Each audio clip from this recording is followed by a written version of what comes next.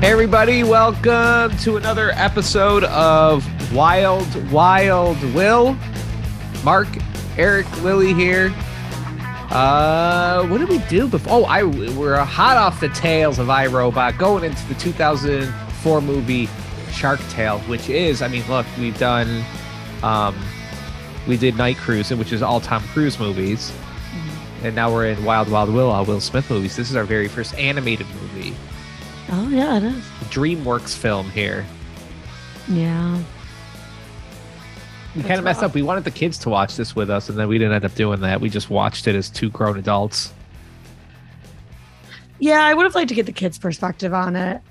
I don't think it would have been I don't think they would have enjoyed it much.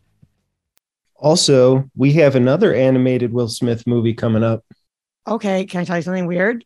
Yeah. We watched that by mistake a couple days ago. We were watching it, and really I go, is that Will Smith in this? Yeah. And then we realized that we were watching Spies in Disguise. Yeah. Which is a newer animated Will Smith movie. Yeah. Oh, my Lord. And I know we're going to get to it and we're going to talk about it, but isn't he a spy who gets turned into a pigeon? Yeah. You know what? Honestly, not bad. It's a pretty good movie. Yeah. Compared to this thing. It's got Tom Holland in it. Yeah. It's DreamWorks too? No, that's Disney. Is it Disney? It was on Disney. I'm going to get into this too. Oh, okay. Because I did some research on this shit. DreamWorks is Disney now. Sort of. They bought that shit. They bought the distribution, maybe. They bought something DreamWorks oriented. Anyways, I hated this movie, but I'm going to start with a positive, okay? Of Shark Tale. I got to say, okay, never mind. We'll get into it. Will Smith can do some voice work. I'm not saying he's doing a character voice, but I was in that movie. I'm like, he is giving it his fucking all in the voice work. He's, for such a big star, he is not phoning it in with Shark Tale. He's putting it all out there. He's doing the full Will Smith thing in there. So that's probably the only positive thing I have to say about this. How hard is it to do decent voice work for an animated movie? Is that I don't think I've ever watched an animated movie and been oh, this voice work is really bad. I don't know. Martin Scorsese's in this. I wouldn't say he did a great fucking job. Okay, that's not what Ebert had to say. What did Ebert say? He said that Martin Scorsese did a phenomenal job. I would agree with Ebert. I have a couple more positive things to say than Mark. Right, let's get those out of the way. Yeah, go ahead. The whale car wash was clever. Did anyone think the whale car wash was clever? Yeah, at a very basic level, the whale car wash was clever. I also have De Niro is a revelation. Wait, how high are you now and how high were you during the movie? Sober then, sober now. All right. So I'd like, if I can break this down, I want to break down this movie. First off, they spent $75 million on it. It made $375 million box office. Yeah, it did great. They were thinking of making a second one. Mm-hmm. My boy from Comedy Bang Bang, Scott Aukerman, wrote that motherfucker. Mm-hmm. And they said, this is what he says. He says that the studio said, DreamWorks Animation said that it was one of the best scripts that they ever got. That's not saying a lot. That's not saying a lot. But he could just also be joking around because he's a silly boy like that. But they said that there just wasn't enough of a win in the box office for this movie to do a Shark Tale 2. I feel like we gotta look at DreamWorks a little bit because DreamWorks is not known for their great work. I think they've come a long way because so DreamWorks started off with just two big bangers that I'll give them: Ants, Prince of Egypt. Mm-hmm. Now I didn't watch this, but a lot of people did like it. El Dorado, which I think you guys kind of watched a lot. No. I never watched El Dorado. Okay. But okay, good. Wait. But so Prince of Egypt, Ants, bangers. And then there's and they have Shrek, obviously. The meme that is Shrek. But I'm gonna get really honest with you, internet. The first Shrek, phenomenal. Second Shrek, third Shrek's fucking terrible. Okay. So let's cool it out and just all admit that the first Shrek's the only good one. But then there's like a lot of not great movies in there. Like personally, I know the Madagascars did well. They're not very fucking good though, in my honest opinion. The Bee Movie, not a good one. I don't prefer Kung Fu Pandas. I don't prefer Home. But then they start making some other good ones again, like How to Train Your Dragons, Trolls, The Croods. So I feel like DreamWorks is a real mixed bag. And I'm telling you, if I were an actor and I got pitched an animated movie and it was through DreamWorks, I'd probably turn it down. So DreamWorks, do you know who started DreamWorks? I do. We have our boy Steven Spielberg started DreamWorks, and it was a Jeffrey Katzenberg from Disney. Okay. Left Disney with Spielberg to make DreamWorks. In 1994, Disney did have Lion King, but if you look after the fact, a little bit of a soft spot for the rest of the year. At least there was like Pocahontas and shit. They were kind of like they were basically like Pocahontas is beautiful, but Disney was doing the fairy tale shit, and then in the 90s and late 90s started not having the fairy tale shit anymore. And it's not that Disney's always been like huge and all that shit, but DreamWorks came along and had, like you said in the beginning, had some bangers like that, right? Yeah. That people are really into. But I'll say this, because I think it'll all wrap around, because I think this is a Shark Tale problem. Some of those DreamWorks movies in the beginning, too adult. Prince of Egypt is beautiful. That is not a fucking kids movie. Yeah. That movie literally starts off like, me and my mom saw it in theaters and we were like, holy shit, because there's like kids there. That starts off with hieroglyphics of babies being thrown into the river for alligators to eat. Like Prince of Egypt is heavy. Ants, because Ants and Bugs Life kind of came out at the same time. Bugs Life for kids. Ants kind of more for adults than for kids. Like they have more adult. Fucking Woody Allen in it. It's got more kids adult problems in Ants. And like, you know, even How to Train Your Dragons. How to Train Your Dragons is really good. Kids like it. But there's some very like adult themes in it. And I feel like DreamWorks does suffer from that thing a little bit, where I don't always think their plots are excessively kid friendly. They do like lean more towards like a good portion of this is for mom and dad. And it's like, nah, I don't know about that. Like I think it's just like a very hard line to rock of making a kids movie with adult themes, but that's still accessible to kids. And I don't think DreamWorks has perfected it. And also just like visually, DreamWorks movies don't look as good visually. Jumping off of what Lily's talking about, here's the thing. Ready for this? This is something that started in Disney before becoming a DreamWorks thing. And what I mean by that is not the darkness quality or that it's skewed maybe towards teens or mom and dad, but Disney under Jeffrey Katzenberg's reign during the 90s, what came out? Fucking Aladdin. And what was Aladdin all about? It was the first kind of Disney movie that had Robin Williams like pretending to be Johnny Carson. What fucking kid knew who the fuck Johnny Carson was? Or he's doing asides that are referencing pop culture, or he's looking at the camera and breaking the fourth wall. That shit wasn't happening in Disney movies before that. So I feel like they took that notion of like, let's reference pop culture. Let's like look in the camera. Let's break the fourth wall. And they went to fucking town in Shrek, because Shrek is all about referencing pop Oh my God, so deeply.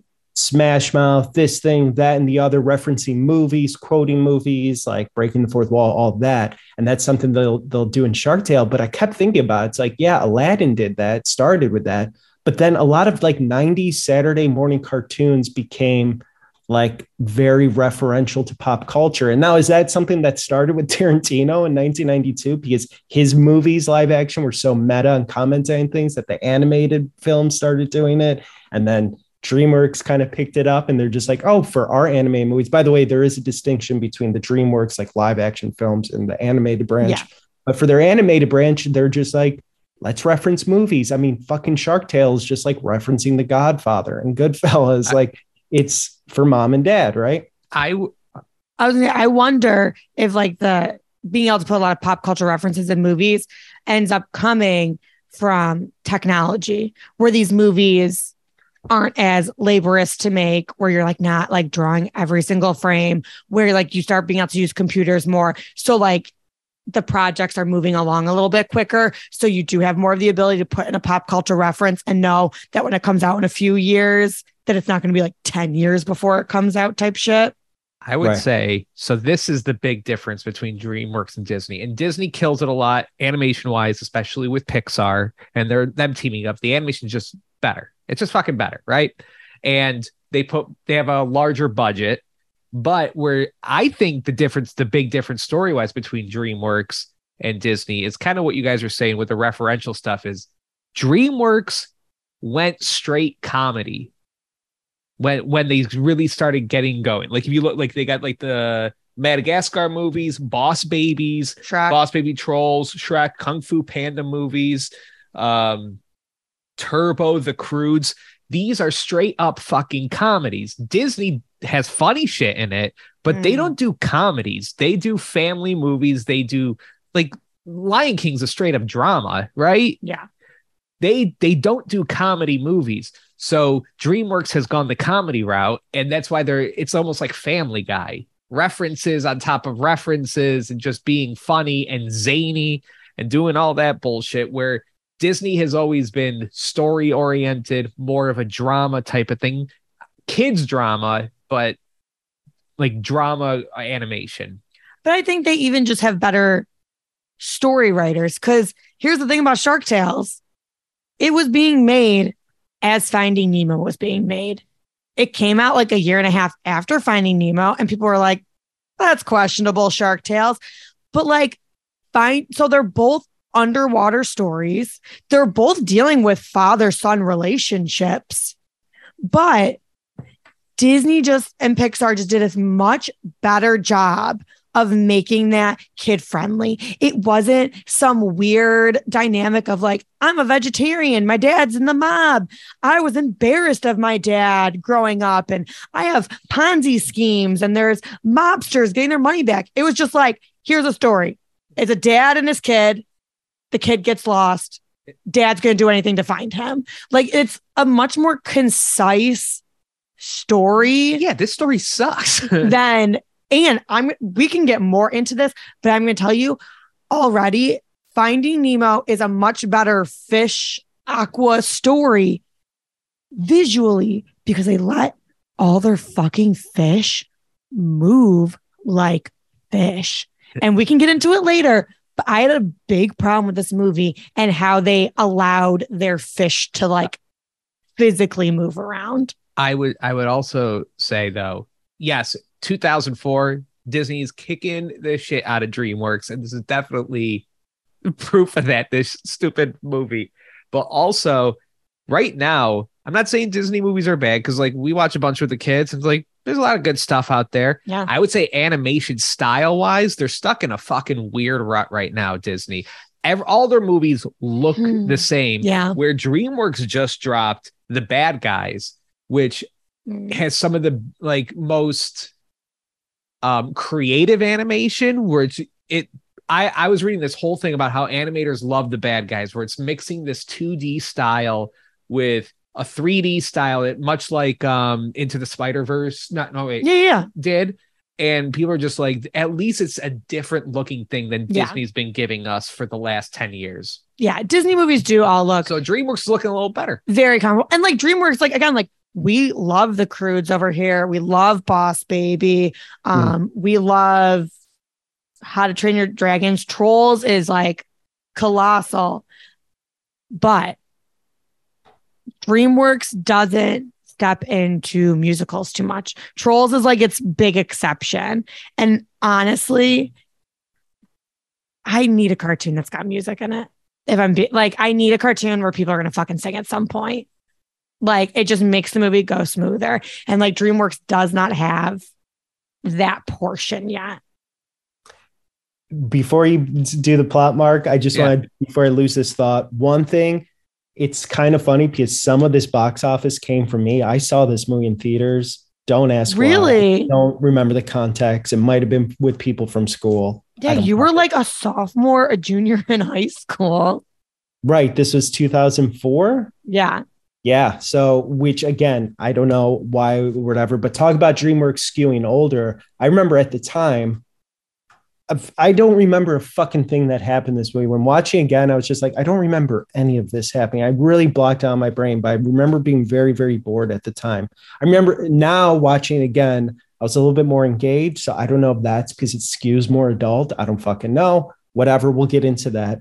And not to agree or disagree with what you guys are saying, but I also will say, to DreamWorks' credit, is that even in 2004, earlier now or whatever, that they're not trying to emulate or replicate what Disney is doing. Like how you mentioned, Lily, you're right. Disney figured out to be like, we got to be simple. You know, fish gets lost, family of superheroes. Like, just what can you say in like a bite-sized sentence? And that's what the fucking movie's about. And in this case, it's like so much more complicated and insane, and weird. And it's like, I'm glad that they just like, we're not going to be Disney. We're going to do our own thing over here. Whether that's successful, we can debate about, but yeah. What I also think is very complicated for me with animated movies is looking at the box office, like how much it grosses. Cause you're like, it cost 75. They made 375. Like, holy fuck, it did so good. But as a parent now, I can tell you, I will go see any piece of shit in theaters because there's just so few kids movies that when they come out, you go see it, whether it's good, whether it's bad, whether it's whatever the fuck it is. So it is hard because you can't necessarily look at how successful it was at the box office. I feel like for kids movies to know how successful they were, I feel like you have to look at the merchandising, like how much shit were they able to sell off this movie? Because again, that box office, there's just so little for kids movies to compete with. Like, you very rarely have like, oh, there's like 4 kids movies out. What are we going to go see? That's like, of course it's going to do well. There's nothing else to go see. So it's like, I think the best way to skew a kids movie is like, how much of it do you remember? And like, how much just like toys can you find from it? Right. All right. So the plot of this movie, I'd like to do an exercise with the plot of this movie. Because I can say the entire plot of this movie without even mentioning that anybody's a fish in it. Oh, okay. Which makes it bizarre that this is a child's movie, right? Mm-hmm. So you have a guy named Oscar down on his luck. He lives in basically New York City, working at a car wash, and his aspiration is just like, he wants that fucking cheddar, baby. Like, he wants some money. He wants to move up in this world, right? Mm-hmm. And he's really not, he's like bottom of the barrel. He's living in the ghetto, and he's working at a car wash, and he's got like nothing going on, right? Now, there's another story going on, and these two stories are going to collide. We have a mob boss, like a Don here, that's wants to give the family business to his sons. One of his sons is like, one of his sons is down with grabbing the family business. I'm not sure what they do, maybe cocaine, or they don't infiltrate the reef. And so everybody in the reef pays them. They're doing classic Sicilian mob style protection here. All right, for a couple of the boroughs. So the mob boss is like, he wants to give it to his sons, right? He's got one son totally into it, able to do it. His other son, is it Lenny? Yeah. His other son, Lenny, is like afraid to kill people, right? Anytime that his dad's like, hey, you got to do this hit, refuses to do it. The other son, no problem, able to do it, right? Turns out, it's not even just like he's afraid to do it. Hey, he won't eat. Yeah, he won't kill anything. Yeah, right. But like eat them. Sure. Okay. I'm trying to do this as humans here. Oh, sorry. Afraid to do a hit. Well, Oscar, who's the down on his luck, like a car wash guy that lives in the ghetto, he crossed paths with the mob, the brothers that are in the mob family, and one of the brothers, the brother that's like willing to like kill people and is like into the family business, accidentally dies in front of him. And it looks like that Oscar killed him, right? Mm-hmm. So the whole town is just like, oh crap, this dude, Oscar here, he's like willing to kill the mob bosses. Like he's gonna kill the mob boss. That he's like the mob boss slayer. They celebrate him, and they're like giving him cash. They're giving him like endorsements, which definitely happens when you kill a mob boss. And he becomes friends with the other brother that refuses to kill people, and one is kind of like on the side of good. And they have the Dom coming after them, and the whole mob boss people coming after them. And then I don't even remember what happens at the end. Do they kill the other mob bosses? No. How does it end? The dad is willing to accept his son the way he is. Oh, as not a killer. Yeah, and I don't know why they agree not to come into the reef, but they're just like, fine. Oh shit! Whatever. I forgot about this part too. That kind of connects him to the mob boss. Oscar keeps on asking for this is like fucking for real. Keeps on asking to get his money advanced to him from his paychecks. So he owes his boss $5,000, and one of his friends gives him like a pearl that's worth $5,000 to pay back his boss that he owes all this money to. And he's such a degenerate gambler. He goes and bets it on the horses and loses the $5,000 pearl. And the reason that he has to go even near the mob bosses is because his boss owes the mob bosses money for protection.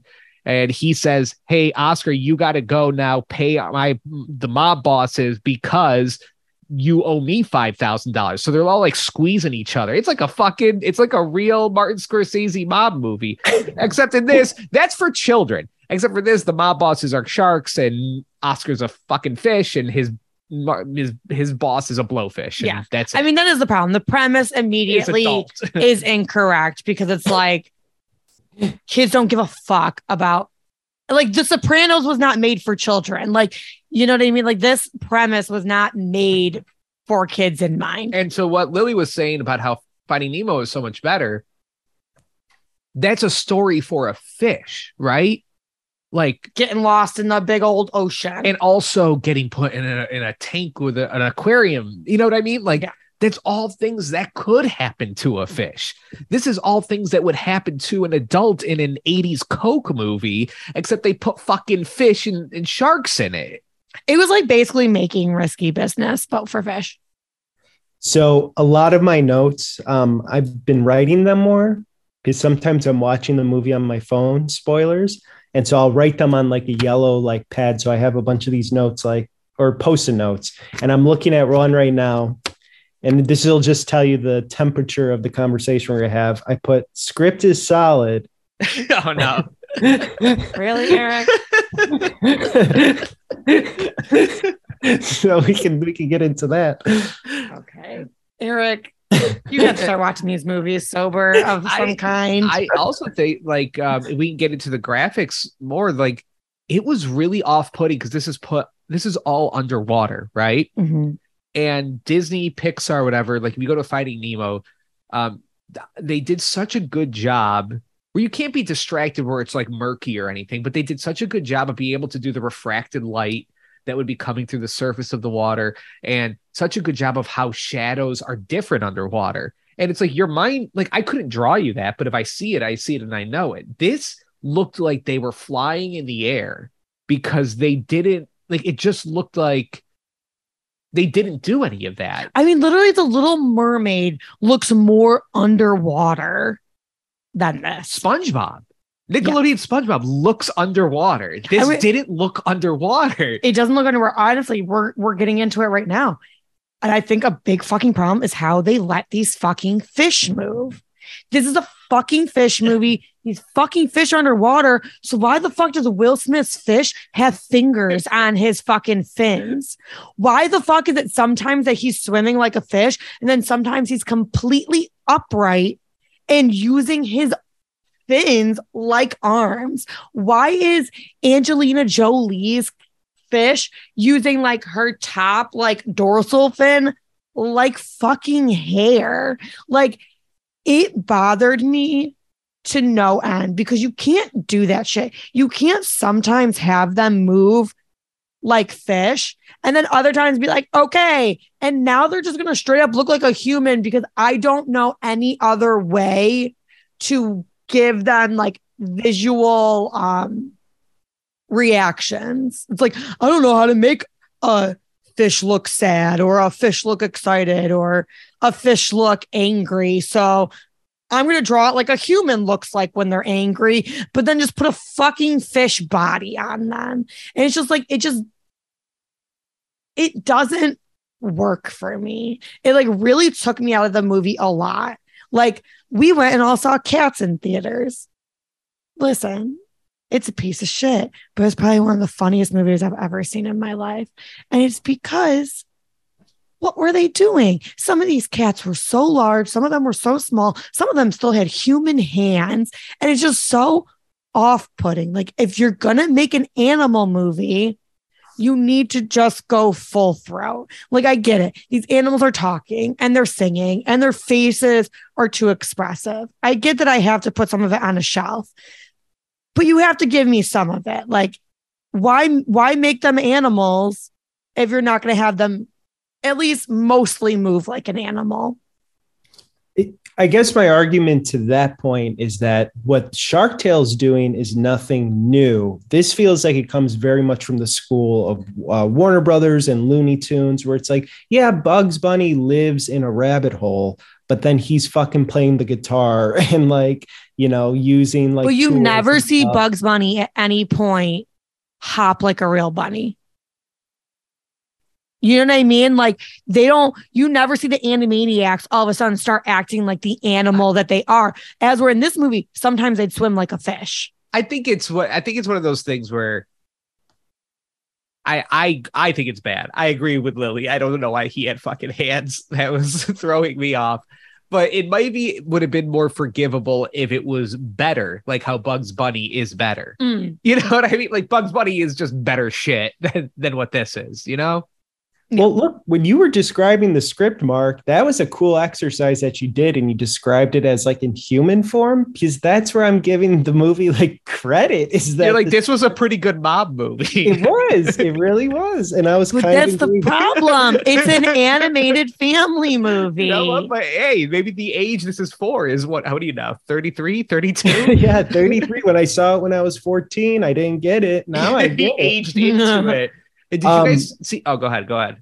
Oh, no, go for it. I was just gonna say, did you see in the background? There's a bunch of like little Easter eggs. There was the Titanic drawing of Rose with the necklace. Yeah, that Leo drew. There's a lot of.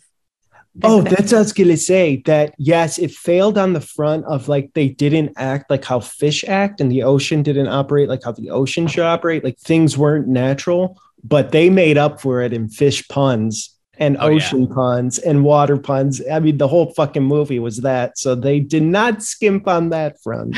They maybe could have, if we're being honest. Instead of Gap so like clothing store was Gup. Okay, like when they showed like the sushi place. Oh, that was hilarious. And it was empty. I'm 100% behind the sushi bowl sushi restaurant. A fish running a sushi restaurant joke. That you can put that in any movie. I'll give it an Oscar. Yeah. So this movie got like a ton of flack from like the Italian American Society. And like they like made them change like the last name of one of the sharks because they're like, this is fucking offensive. Why is it every time we have Italians in movies, they have to be fucking mobsters and killers? And like, even after they made some changes, they are still like, guys, this is like, it's pretty fucking offensive. But you know what? No one was complaining about, and I found just as offensive, is the first time we see Will Smith's fish. And he's got his backwards hat and his gold chains and his sunglasses. And guys, like, I'm aware that Will Smith is black, but like, I feel like they asked him to talk in like a black voice. Wow, maybe it's just animated Will Smith. I don't know. It seemed a little over the top. A little, yeah. The direction seemed a little weird, and I was just like, this feels like. And they made weird jokes where like they did like a handshake and they're like, oh, some white fish can't do that. And it's like another pun. But why are we making like this fucking like a bottom feeder fish black? Because it's Will Smith. Look, also, look, I can't believe you're disparaging a black movie. You know, come on. I'm just saying, it just felt the Jamaican jellyfish. That felt wrong. Also, what felt wrong about the jellyfish is why did they have electricity? Because they like shock you. They sting you with poison. They don't shock you like like an eel. I know, but like most people don't understand how jellyfish work. That is confusing. What the fuck? They're not eels, but people don't know how jellyfish work. Yeah, the people making this movie. To go to Lily's point a little bit about Will Smith, I did watch a behind the scenes featurette on this film, and there was a white animator describing how he's like, for the shark world, we wanted like mahogany and these muted colors because the sharks are black and white. We want this like regal look because they're mobsters. And then they do distinctly say like for New York City, it's more of hip hop world and it's colorful and fun and playful. So like, that was, I guess, their thing. They're just like, we're going to combine hip hop and mob films together for this animated film. But like, that seems embarrassing to be like, we're going to make this a little hip hop. Like, that sounds pretty white. So in addition to the Italian American Society being upset with the portrayal of gangsters and stuff, which, correct me if I'm wrong, you guys tell me, they were upset because it was like an animated film skewed towards families, right? Like if this was an actual live action rated R movie, or would they be upset if this was like Goodfellas too? I think they're just like tired of just like every time there's like Italian Americans in a show, it's like mob related. Like it's always just like a caricature of being Italian American. Right. So in addition to that controversy, I guess there was also Christian groups that were upset with this film because they felt like Lenny, who's Jack Black's shark character, was an allegory for a gay man in the closet who's then coming out and being accepted by his father, which I was kind of getting that impression a little bit too towards the end. Well, he's a vegetarian, right? It's a shark that's a vegetarian, right? Yeah. Shark is a vegetarian. And for some reason, Christians felt like this was an allegory, for a gay man in the closet coming out and being accepted by his father. And they were very, very, I guess, upset by that this movie was hiding that within the narrative, where it's like, one thing, it's like, okay, yeah, sure. Movies can have those messages. And maybe that was very intentional here and you can read it that way. But it's also kind of a Rorschach test for these Christians to be like watching this movie and seeing what they want to see out of it. It's kind of like, that's on you for being fucking weird about it. I didn't see that. I mean, for the most part, how gay are you? Like, and how scared how scared are you? I feel like I'm back and forth. Which one do you want to answer that? Hey, Mark, how gay are you? But like, how gay are you?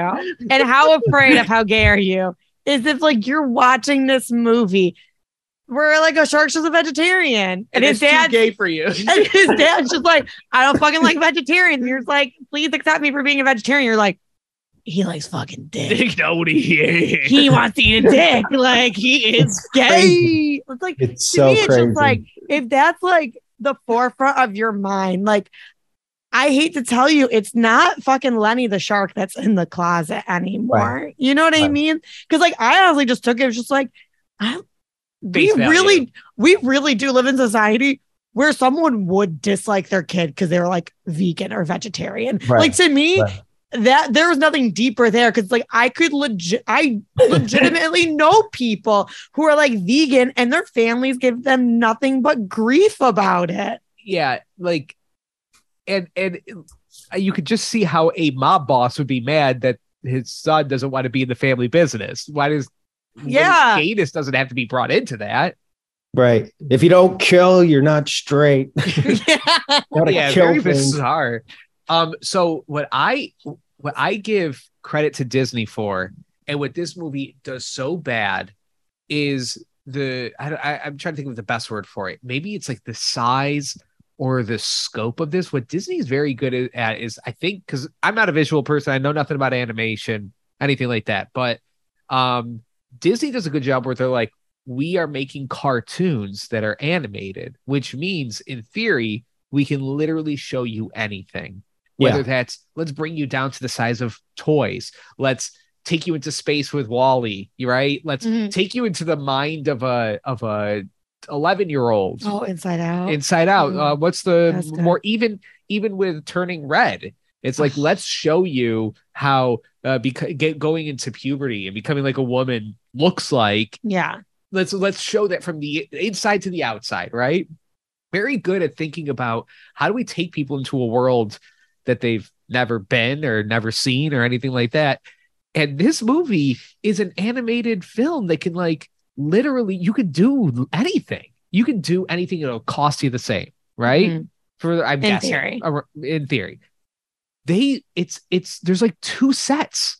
There's the car wash, and then there's the mob boss like shipwreck. Hey, there's a little vacant ocean, right? But with no other fish ever swimming around. Other than that, it's like the penthouse, Mark. Yeah, there's like 2 or 3 That's scenes. in the reef. This isn't a movie where you had a $30 million budget and you had to be like, well, we got to keep it down to 4 or 5 big, scenes type of thing. This is a literal animated film where it's like Finding Nemo. We go back to that. They're taking you on this adventure that goes from the ocean into an aquarium. They're showing you the dentist office. Yeah, they're just you're going everywhere and you're being shown amazing things from a different perspective. This is just like, why do they keep it so small of a story when you're an animated film? Yeah, that's a good point. It felt sprawling to me, though, because New York City. Sprawling? I'm going to kill you. It felt like, honestly, the sharks were like, it felt like the sharks were always just sitting just off camera. You can see them just off frame. No, they're just like on their coffee break in between like scenes. What I will say is, yes, maybe it's confined to like the city, but they do all those like swooping shots, like past the buildings and following them like on his way to work or to the car wash or following the taxis. Remember, there was the taxi fishes that were taking people around. Mm-hmm. I don't know. There's some like big sweeping things. I agree with you that Disney, like when you think like the Cave of Wonders, I don't know, I'm stuck on fucking Aladdin, but like that feels big and like, yeah, they take you all over Agrabah. Yeah. They take you on a magic carpet ride to like Egypt and shit. You go to China at the end. There's fireworks. Oh, that's where they were? I think so, because like China made fireworks. Oh, that's pretty cool. Okay. Sorry, that's like just blowing my mind really quick. Okay, but I think, I'll bring this up to Mark's point where it's like you can go anywhere. So there is something kind of shitty that they made their coral reef just New York City. Where it's like you could have made it look like anything. And like I know part of it's like fun, where it's like, oh, all these pop culture references. But then it's kind of weird where it's just like you could do anything and you just chose to like make something that everybody already knows. So like I'm not learning a new world. I'm just learning the fish version of a new world. Like at least like Shrek, you're like, I don't know, out in a fucking swamp. Like you know what I mean? Like they could have easily done that. And I think Shrek did a better job of putting pop culture references in without like overpowering the story. Like this movie mostly feels like pop culture references before story. Yeah. And I know it has 3 directors on it, but one of the directors, Vicky Jensen, I believe her name is. Don't quote me on that. Vicky Jensen. She worked on Shrek before this. So like, even the director coming on over is about that pop culture life. And sorry.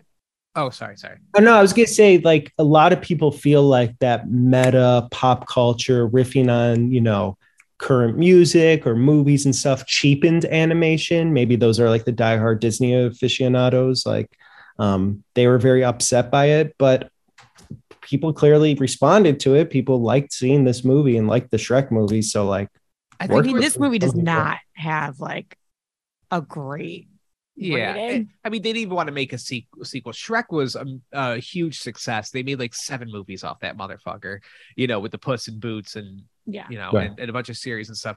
But I think Shrek, it makes sense because it's like that's where Shrek came in going like, hey, this is basically scary movie but for fairy tales. Like we're gonna roast and we're going to satirize all of these fairy tales. This was coming in as a story. I don't know. Either way, it wasn't making fun. It wasn't making fun of mob movies. It wasn't like breaking the stereotype. So I got a question too about these creatures. Okay, these fish, the jellyfish, the sharks, all the animals here. Are all these creatures morally and ethically on the same plane? Like, would you say, are all of these creatures, so like a shark, a jellyfish, and a normal fish, are those all humans? So like ethically, morally, they would all be humans? Or are they on different levels of existence? Like, is one a human? Is one a dog? Is one an elephant? Is one an ant? You know? I do think, I love that you brought this up because I think it brings me in to maybe my favorite part of this movie. And I feel like people know where I'm going with this if they've seen this movie, because that is a great question. Because like the whales are kind of treating like cars, but I get that. But they seem like on the same plane like as the fish. They seem like on the same plane. But then there's a scene where old Daddy Shark Boss takes his sons out to eat at a fancy restaurant, and he's got like a shrimp cocktail sitting there, and he's like, "You gotta eat me. You gotta eat me." And he tries to get his son to eat one of the shrimp, and that's when you figure out the shrimp's still fucking alive. And so that brings up like the question of just like, well, obviously that shrimp can't be on the same thing. Unless the sharks are that much of killers that they okay, but sure, but it didn't have to be sitting on the glass in shrimp sauce. It wasn't like trying to run away. You know, like it's not like he like opened up like a pocket thing where it's just like, I've had it trapped here. It was like literally sitting on like a cocktail glass. So it's like, were you sold into the restaurant business? I don't know. But that scene was fucking wild to me. And it was probably the most memorable scene where it's just like this little shrimp that's about to get eaten. He's like, you need to fucking eat this shit. They're below us. You need to eat this. And all of a sudden the shrimp is just like, and she gave birth to a baby that was missing her legs. And we took this baby and we love it just like it's our own. And times have been so tough. And if you kill me, oh my gosh, what are they all gonna do? There's so many babies. And it was like, it's sad. It was like 40-second long speech that they gave. Like, I'm pretty sure that shrimp had more lines than Angelina Jolie's character did. And it was just so bizarro and in such an intense fucking story. And it just like, it blew my mind. Like, I wrote it down and then just after it just wrote, what the fuck is this movie? I can't believe I'm going to say this, but I just grabbed another Post-it note off the couch. One of my notes I put was don't hate yourself.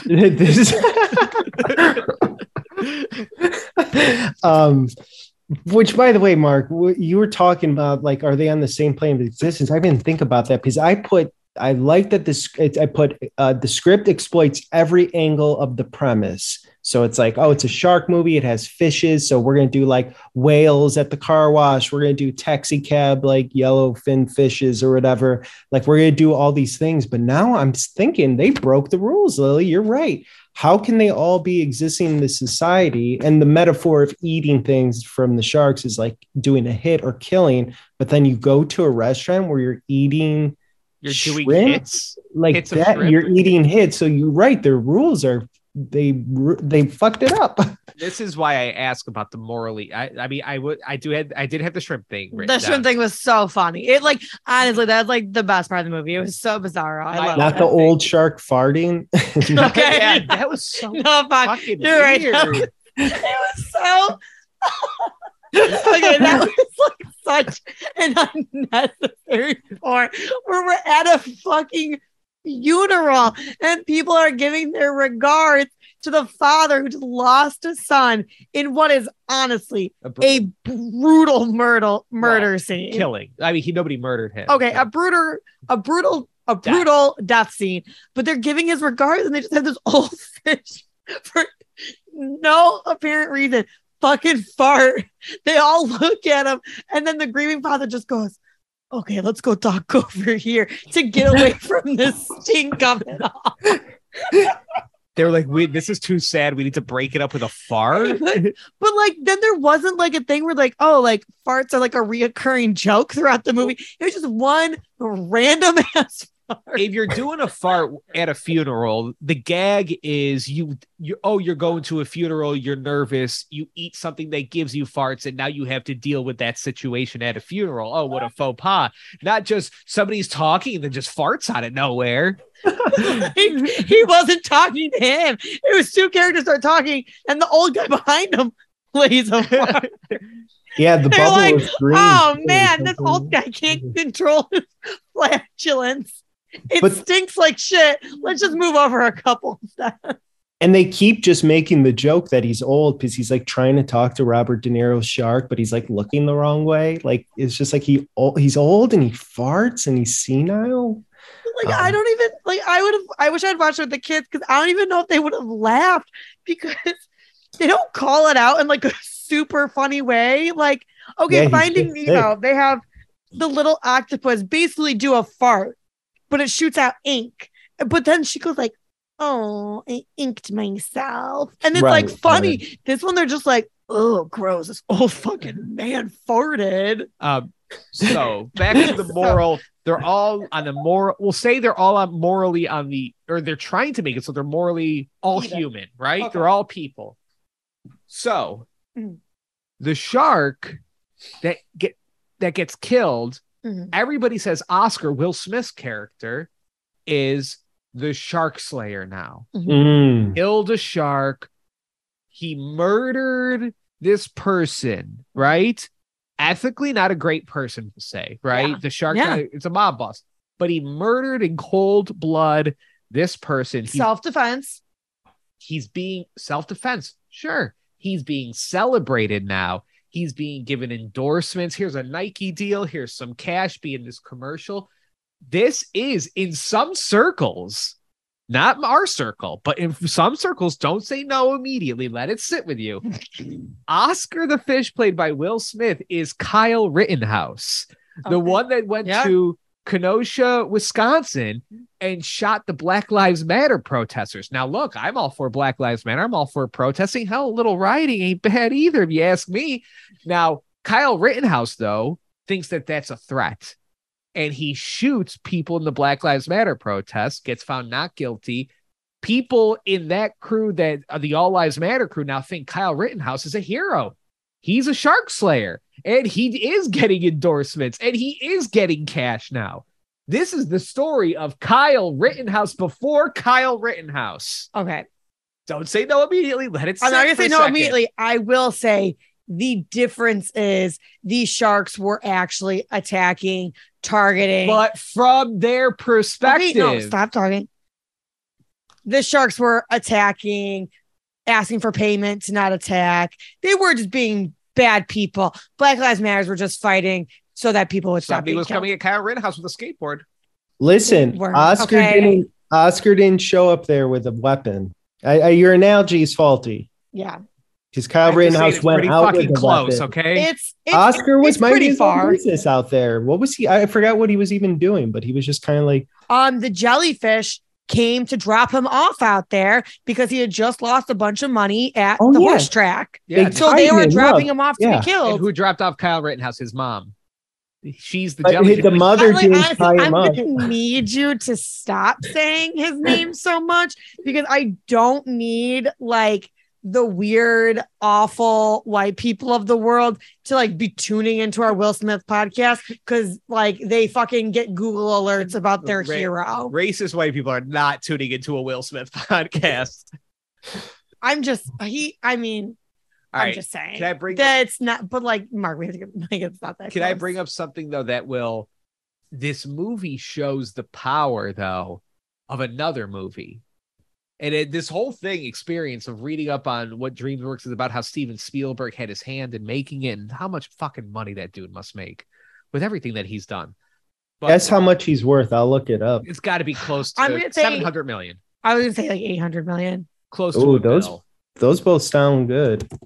But I'm going to say I'll just go with 900 million. I'll just go up. Yeah, I don't think he's a billionaire, which seems crazy. Oh my God. According to Forbes or Business Insider, 10 million. they say he is worth $3.7 billion. Well, He's a it makes billionaire. sense. He's a billionaire. DreamWorks. He like fucking made DreamWorks. Like, I just feel like when people like that are billionaires, they're billionaires. So it sketches me out that he's been able to keep his billionaire status quiet. So I would say though, this shows just how talented, more John Williams is, or how great of a movie Jaws is, that they use the Jaws theme in the beginning of this movie. And they go, that's our song. Yeah, but it just go that. But that's the point. It's like that movie from 20, 30 years at this point ago, when this movie was made. It's still just like, oh, sharks. Oh, yeah, it's the Hans Zimmer wishes he had any of that talent. I'm just saying, like, that's awesome for John Williams, and he was able to basically go, this is the sound of an animal now. Yeah. But like Hans Zimmer put it in because he knows he is trash in comparison. And you know what? This soundtrack was fucking trash. Hans, a fucking another one in the fucking ground. What the hell? Did Hans Zimmer do this one? Yeah, he did. It is kind of bizarre that we keep crossing paths with him, and it's never for like a movie. Wouldn't. It's never for like a good reason. Have we watched a movie yet where I was just like, wow, this soundtrack was great, and then we look at its Hans. It just shows too, like how there's basically three big composers, because every movie that we've been doing, obviously John Williams, Hans Zimmer, Danny Elfman, and Danny Elfman. Those are the three ones where it's just like, if we're watching a movie, 50% of the times it's one of those guys. The other up and coming one, I feel that people are kind of being able to say his name, Trent like in pop culture. Which one? Trent Reznor. Good call, Trent Reznor. I wasn't even going to say that. That's a really good call because he does a lot of TV and movies. I was going to say Michael Giacchino. What does he do? Michael Giacchino. He did The Incredibles. He did the Star Trek movies. He did Super 8. He did the Batman, the new Batman theme. He's like a John Williams ripoff. The new Batman soundtrack was really good. Yeah, he did that. He did, I think, a couple Marvel movies. Yeah. We need some new up-and-comers. We need to get fucking Hans out of here. Okay, I just like looked at my notes and I started laughing to myself because, again, so this movie is chaotic. And I didn't find a lot of it funny. But like now in reading what I'm writing, there were some really just like oddball, hilarious moments. So we were just talking about the music in this movie. It wasn't really great. It was kind of like weird. Like they like at one point it's like, ooh, child. Oh, yeah. But like it was like a really oddly placed where he's like, nobody loves a nobody. And just like it didn't fit in it. But also, so we watched the one shark get killed. A rusty anchor falls on him. And honestly, it's probably one of the more brutal death scenes I've seen since Tarzan, where they literally watch a human get hung in vines. Oh, yeah. Which is like graphic as fuck. But this one was like up there where I was just like, I looked at Mark, I was like, did they really just kill him? Because like he talks for a minute or two, but he's dead. So they have his funeral. We got old guy farting at the funeral. We forgot to mention what old guy also did at the funeral. All of a sudden, you pan to a funeral scene and you just hear an insanely chaotic version of, did I ever tell you you're my hero? This fucking shark is singing poorly Bette Midler. And it's like, why the fuck am I watching a kid's movie where we're singing, you are the wind beneath my wings? That's One, crazy. they wouldn't know what wind or wings feel like. They live under fucking water. Two, the kids watching this movie don't know who the fuck Bette Midler is. So it's just like such a bizarro choice where like there's like another song they could have sung that a kid would have gotten. It would have been funny. But to me, it was like those like insanely chaotic choices where it's just like, who is this for? Like you? Is this like an inside joke for the animators? Because like who was like, this will be fucking funny for kids to hear. But like in looking back, it is kind of funny to me now. we might be circling the same point, but to kind of jump off of what you just said, Lily, and I want you both to chime in. I love Pixar. In fact, when the pandemic started, I realized I haven't seen a lot of Pixar movies, and I'm like, I need to like catch up on that shit, right? Because people often hailed them as like not only great animated movies, just great films, right? They hardly miss. Right. It's So rare. like I watched like Ratatouille. I think I went through like all the Toy Stories. I even thought the fourth Toy Story was fucking awesome. And I think I watched like Incredibles 2 and Incredibles 1. I was kind of like trying to hit the ones I've never seen before.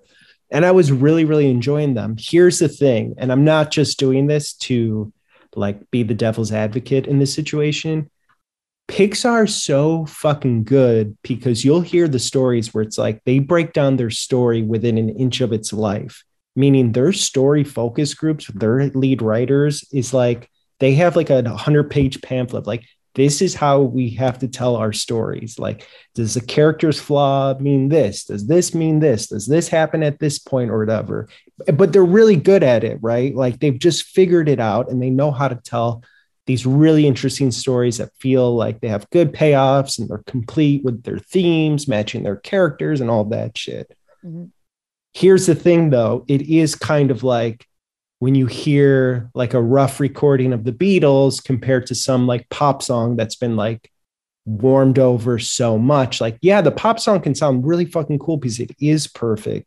But then it's like, oh, those kind of like janky vocals or how the guitar was recorded a little lower. It's just like that could be cool too. So I will say what Shark Tale does have an advantage. It's like, you know what? Now that these words are coming out of my mouth, the story wasn't like they did work on the story for a very long time. I would say it's more like what you're saying. Though. I get what you're saying, but let's throw Shark Tale into a volcano for a second. And let's say that, like, compare, like, oh, fuck, what's that movie? Like, I think it's Ponyo. Oh, yeah. It's about, like, a fish. Yeah. Another, like, that is, like, that rough Beatles song. Gotcha. Where it's just a person's vision. It doesn't have the most glossed over animation, but it's beautiful. Where Pixar's fucking glossy, it's that pop song, that's still good. It's a great pop song, but it's fucking fit. Like, it's very finished and refined.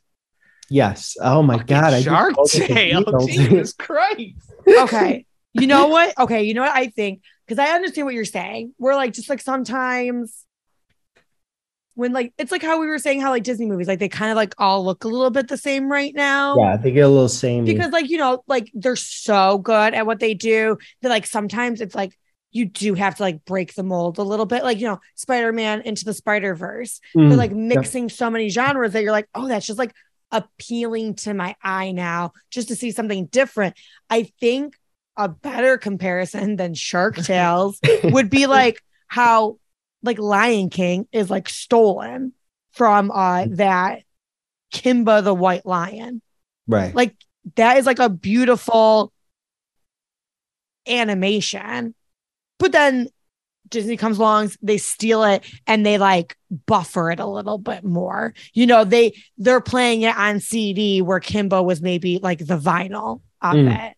And I think there are a lot of cartoons out like that. I think there are a lot more of like the shorts animated because I think it's really hard nowadays to make like a full length animated movie like artsy, like that's like really well, just because like it's not, I don't know, like studios aren't just like picking them up. So I think like a lot of the shorts you see now are that where it's like that different style that's not just like super like buffed out and like perfectly fitted, but Shark Tale is not that story at all.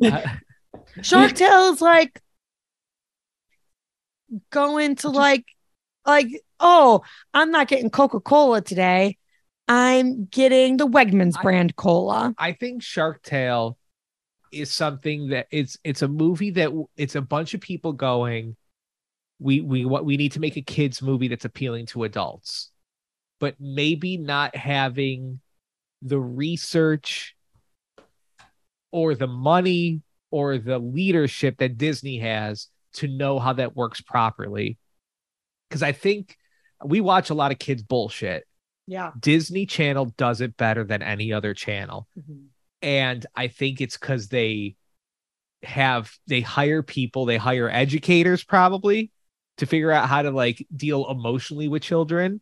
And I'm not saying this like they're doing it in a nice way. They're doing it in a way where it's just like, how do we keep kids addicted to this shit? So they hire people that know how kids' brains work, and then they also know how the adult brain works and goes, how do we appeal to both? And this tried to do that just poorly because their way to appealing to kid was with the chaos, right? Oh, we're doing an exposition dump where we have a puffer fish and we're gonna, for whatever reason, make him puff randomly. It's gonna be chaos. He's gonna be knocking shit over. And they think that's what's gonna make kids laugh and interested. How do we appeal to adults, making it this a brutal mob murder movie about a guy with a gambling addiction? Hey, it worked for me. But Disney knows how to do it. Then it's like their fucking bread and butter. Like you said, Right. They have their formula or whatever. And that's just why they're better at it. I mean, they also like do some kind of complicated things where I like, this is one thing I did kind of like, where so like we haven't brought her up yet, but Renee Zellweger is in this movie. And Yeah. she is she's like a receptionist at the whale wash, and she's in love with Oscar. Mm-hmm. But he's not in love with her. And like part of me did enjoy that whole like he's friend zoning her, because usually it's like, you know, the guy is friend zoned. So there's like something fun about like the girl being like just wholly friend zoned. But then there's like a point in the movie where he's honestly, there's not like a lot of redeemable qualities about him, even from the get-go. He's like kind of an asshole, like always just trying to like get rich quick, never happy with what he's got. And you know, at some point it all comes to a head and she like yells at him. She's just like, you said you were a nobody, but I fucking loved you when you were a nobody. Like, that was powerful. And basically tells him that he's a prick, but like part of me is just like, he's always been an asshole. Like, why were you ever in love with him? But that's all like very complicated relationship dynamics. Mm-hmm. Like that's like a fun relationship dynamic for me and an adult to like suss out.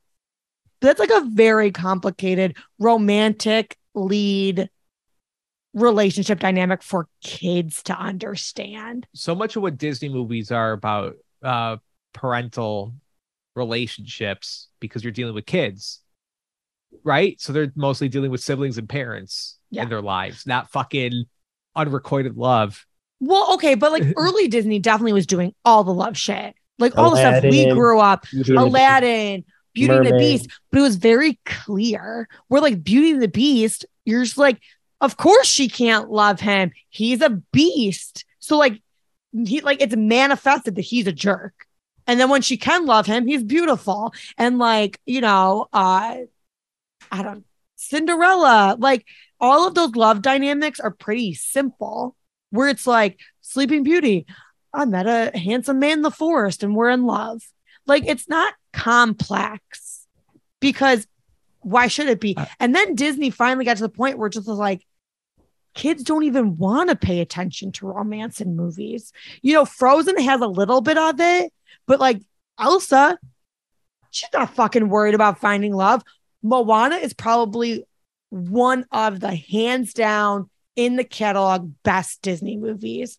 And I think one of its biggest excellers is that there is no love interest. Moana's not like, I need to go find an adventure and love. Like, I think Disney really got good at getting to the point of just being like, kids don't care about fucking love. They care about family dynamics, and they care about how do I, as an individual, fit within my family, but also feel independent of my family. So I feel like, I mean, this is 2004, so we're still dealing with love dynamics, but I think cartoon movies are doing better about being like, why are we cramming love in? Kids don't fucking care. And this movie's like, we're going to cram complicated love in here. Why? Yeah, you even had the fish, the Lola fish, and Angelina Jolie, who progressively dips Oscar and kisses him instead of Oscar dipping her and kissing him. Yeah, that's big. And their eyes are both open when they're kissing. That's creepy. I'm with you, Lily. I was so obsessed with that love triangle where I'm like, oh, she's the receptionist and she's in love with him, but now he's going after this other fish or whatever, like the hot one. And I was totally into it. Again, that hot fish. Isolate that. Like as an adult, I kind of liked that like role reversal. But I don't know why a kid would. I'm gonna rattle off some like fun factoids. I watched a behind the scenes clip, and we are so fucking spoiled in 2022 because in 2004 they were making these movies on computers the size of a fucking microwave, where it was just like still had glass screens that like were bulbous and bellowed out, standard definition. The computer had like a giant fat back on it that reached the fucking wall, and I'm like, oh my god, you can't even like make it bigger. The screen is like 12 inches across and you just have to squint as you're fucking animating the shit. So kudos to them for figuring it out all the way back then, because wow, what a fucking nightmare. They interview Martin Scorsese, which again, so funny that Martin Scorsese and Robert De Niro are acting opposite each other. The obviously famous director-actor collaboration. Scorsese acted with De Niro once in Taxi Driver, and he plays a character who wants to like murder his girlfriend. Fucking insane. So it's fun that they're working together again in this. But I've watched Martin Scorsese in an interview for this movie, and he basically was describing it like the same way he would describe like Last Temptation of Christ. He's, the duality of having the fish and the sharks and this. I'm like, what? What the fuck is going on? Also, here's a positive for Will Smith, because we do have to get into the Will Smith of it all. I found his character a little grating. Like he's very like big and obnoxious the entire time. Towards the end, I kind of like warmed up to it and it wasn't as grating, but they showed him doing the scene behind the scenes, voicing at the microphone where he's trying to teach Martin Scorsese's fish how to slap him up, right? Or whatever. And he makes a comment about it like, oh, not all white fish know how to do this or whatever. So they show that whole scene pre-animated, just him in the fucking recording booth. And it is 100 times funnier. And it's the same exact line. Really? It's not even another take. And I think it's 100 times funnier is this movie fucks up. Will Smith is very understated in performing. He's kind of a nuanced, subtle actor. It's his voice and his use of language that's colorful. In the Shark's Tale, they animate him kind of big and moving, and his arms are moving. His eyes are getting all crazy as he's saying these funny things. But like why Will Smith works in Men in Black and why Will Smith works in Bad Boys and why Will Smith worked in this behind the scenes clip is like he says funny shit, but he looks cool as a fucking cucumber. And that's what makes him so funny. Whereas I think they may be lost in translation, like what makes Will Smith so interesting as an actor. To Eric's point, Lily and I watched by accident the other Will Smith animated film. Was it Spies in Disguise? Mm-hmm. Which is just came out, right? That's a couple recent. Years ago. Yeah. Okay. Yeah. So within the last couple of years.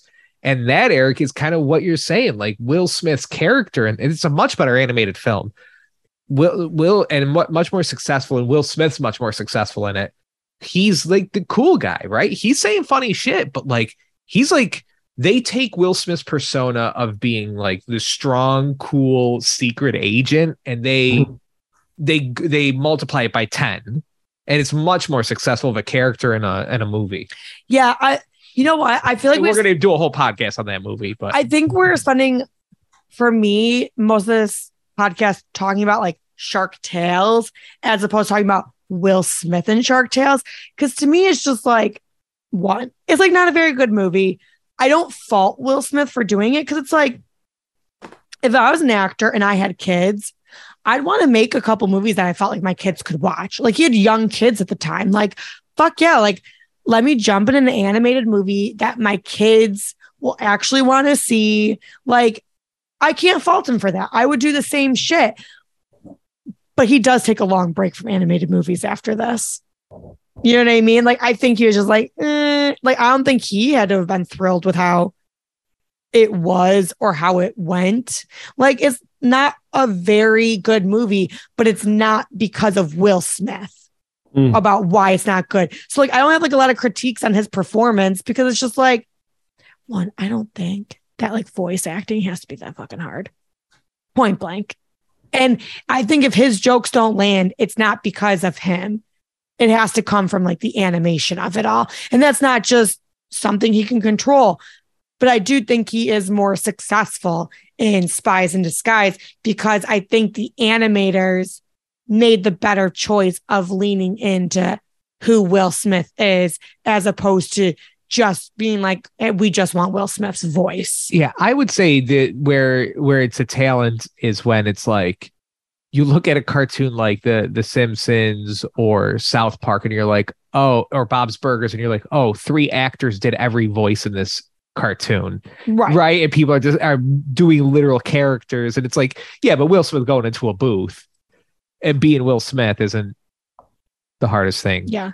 Also, it's like jarring how many people are in this movie. Like, I feel like we did not mention it. This is like, I want to see this movie as just like a normal movie. Like, I want to see this not animated. I want to see this with these actors doing a fucking mob boss movie. That would be like, so fucking badass if someone like, want to remake Shark Tale with real people. Yeah, like if you really had like Annalisa Jolie, you really had. I'm like having a hard time talking tonight, guys. Renee Zellweger, Martin Scorsese, Robert De Niro, Will Smith, Jack Black. 20 other people that I haven't even mentioned. Christina Aguilera, Missy Elliott popping up. Just like 20 other. Shaggy. No, it was Sean Paul. Sean Paul. Just like 40 other actors in it. Like, it is insane to me that you would stack your cast this fucking hard for something not that good. This movie. What's the more recent A24 degenerate gambler Adam Sandler movie? Oh, Uncut Gems? Yeah, this is Uncut Gems before. Yeah, Uncut hell Gems. Yeah, dude. You know, degenerate. I mean, but this movie would be dope. This movie would be dope if it wasn't trying to appeal to kids and it wasn't Fish. It's still Martin Scorsese, Robert De Niro in it. Yeah, like all the same actors.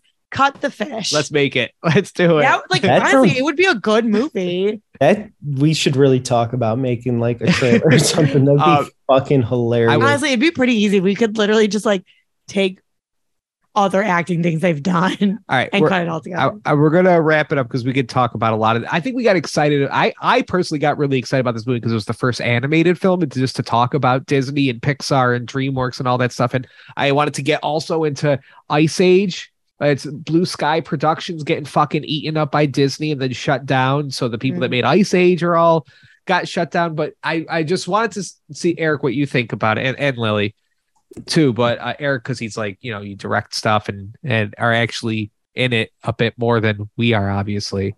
But all right, so Disney was buying up a bunch of animation studios at this time and just gobbling them up like DreamWorks and other ones that people haven't even heard of, right? Mm-hmm.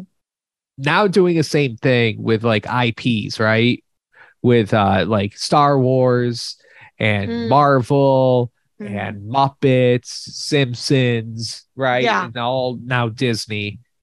Like, it seems like a bad thing to have Disney own all this bullshit, or to have one company own all this bullshit. Like, you know, those motherfuckers, give it a year, they're going to own all the Harry Potters. You know what I mean? Like, they're just getting, they're just getting eaten up by Disney. Mm-hmm. Is it just going to be worse now? Like, is everything just going to be worse because of this? I mean, listen, we live in a nation that pretends to hate monopolies and conglomerates. But like, at the end of the day, we're like, the entire nation is owned by like 5 fucking companies, period.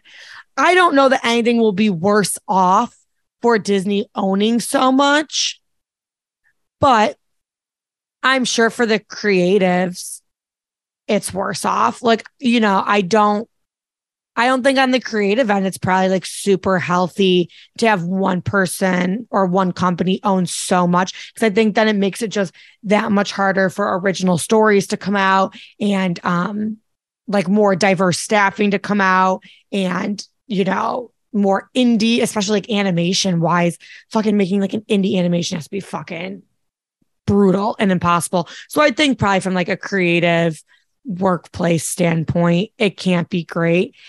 as a person, yes, bitch. Get it all on one streaming service so I don't have to have 20 streaming services. Put it all in Disney World for me, baby. But like, it's a double-edged sword. Yeah, it is a double-edged sword. And to go to that point is that look at what's happening with Warner Brothers at the moment. So Discovery Plus now owns Warner Brothers, or the other way around. Anyways. And HBO. Their CEO, and HBO CEO came in. So it's like you have this conglomerate that owns Warner Brothers, Discovery Plus, HBO, DC Films, and all of that. And so the whims of one person can dictate, like, well, we're going to get rid of this Batgirl movie and it's never going to exist. They fucking deleted it. They're having this week, funeral screenings on the lot. And the funeral screenings, which they've dubbed funeral screenings, are the cast and crew can come watch the film before the footage is terminated for good. That's awful. Which is like, that is the most depressing, weird fucking thing. And I hope a savvy projectionist or a savvy editor somehow fucking offloads that onto a secret hard drive and before they delete it. But I'm sure they have security up their ass. So like, it's fucking bonkers. But anyways, that's depressing. These people put like so much work and energy and like time away from their families. Like that's fucking brutal. The woman who was hired to play Batgirl was like going to hospitals as Batgirl, like for dying kids, to be like, yep, I'm Batgirl. And now she ain't those fucking dying Batgirl. Kids are frauds. Yeah.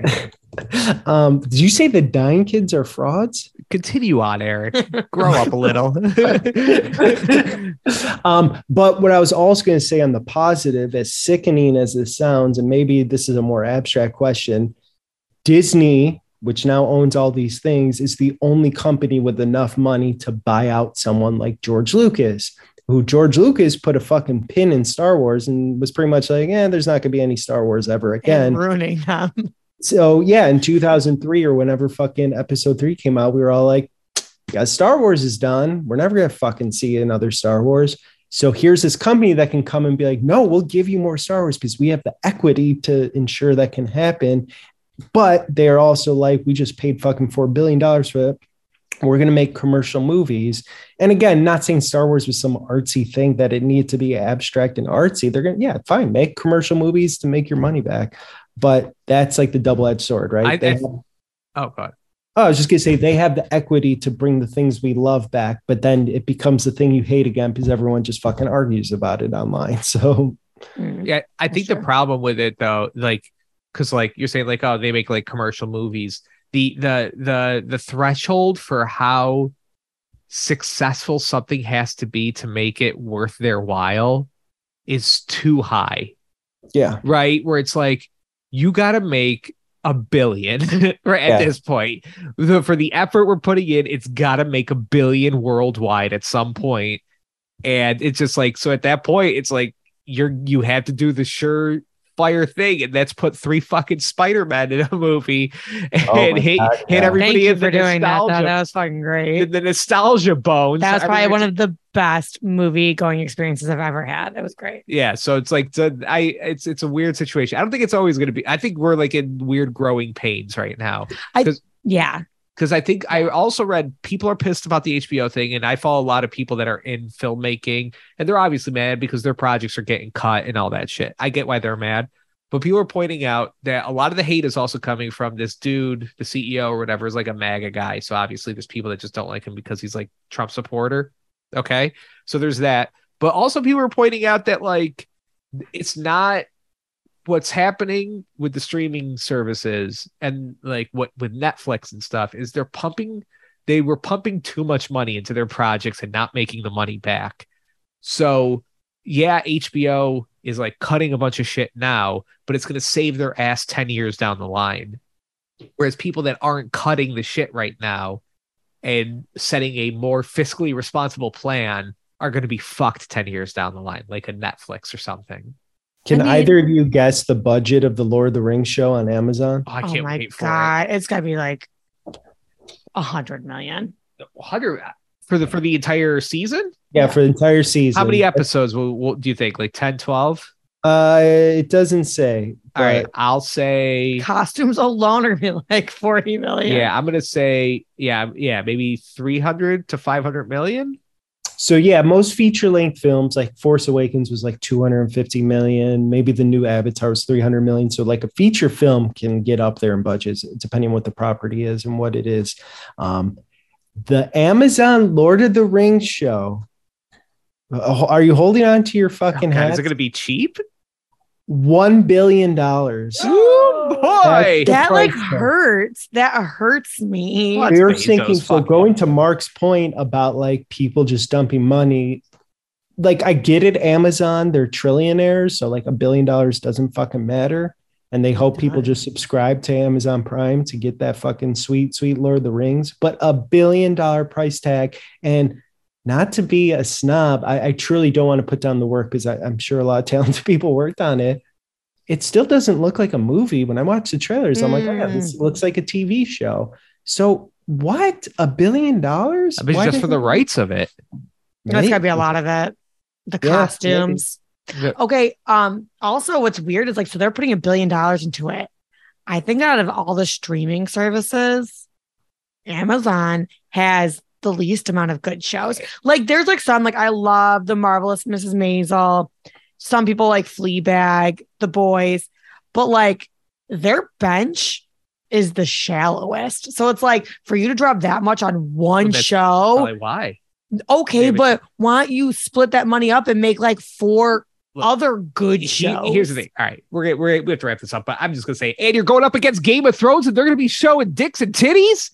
Lord of the Rings. It's not going to happen. Are they showing dicks and titties? A Game of no, but I say you're going up against the new Game of Thrones. But maybe Lord of the Rings will show some dicks and titties. Huh? Will Lord of the Rings show some dicks and titties? They said they weren't because it's for children. It's for families. It's Lord of the Rings, you know? Either way, I'm excited about the next Will Smith movie. I didn't think I was going to be because I've never seen this movie. I don't know if it's good. I don't know if it's bad, but it's Hitch. Dude. Romantic comedy. His first rom-com. I'm so excited about it. Queen's in it, you know? Who's the girl in it in Hitch? Who's Ava Mendes. Oh, nice. Yeah. Yep. She I saw this on in my theater. Gas station screen. I saw this in theater. I think you guys are in for a treat. Genuinely, and I think you're going to be like, why did he not do more rom-coms? I'm very excited for Hitch. I think you're really in for a beautiful treat, guys. All right. Should we wrap this up? I guess, because honestly, I could, talk about like just Disney and all that motherfucking shit all night. We got another. But this is a Will Smith podcast. I don't know why we're getting so deep in all this other stuff. I think it just goes to show that nobody cared about this movie. This was not a Will Smith movie. This was just, I think, a movie he did for his kids. I know we're wrapping this up. Can I say this really quick and you guys can agree or disagree? Another problem with this film is that the funny, loud, genie-esque character is your main character. Whereas I think sometimes movies are more successful when the main character is more subdued. And we know Will Smith can be subdued. He's a dramatic actor too. And not saying he can be devoid of humor, because Aladdin can sometimes still be funny, but Aladdin isn't the genie. The genie's the side character, whereas Oscar in this had the bravado and the energy and the jokes a mile a minute of someone like the genie. And it's like, I wonder if that's a weird thing to do. Like even Shrek's like a little bit like more. He's the grump. He's the straight man. And again, it's not the sideline. I don't think Will Smith should have been the side character, but it's like Will Smith should have been subdued. And then his friend, like Martin Scorsese or even the Jellyfish, they can be like the crazy zany characters and he can be a little bit more chill, but they didn't more do down that on his luck. Yeah. So they made him loud. I wonder if that's also messes with the formula a little bit. Okay, I just figured it out, Eric. You know why you can't stop fucking talking about Aladdin? Tom Cruise? Because Will Smith plays the fucking genie. Oh, and the new one. In the live action. And it's just subconsciously in your brain. Yeah, maybe. Yeah. All right, guys. Hitch is next. Can't wait. Yeah. All right. Bye.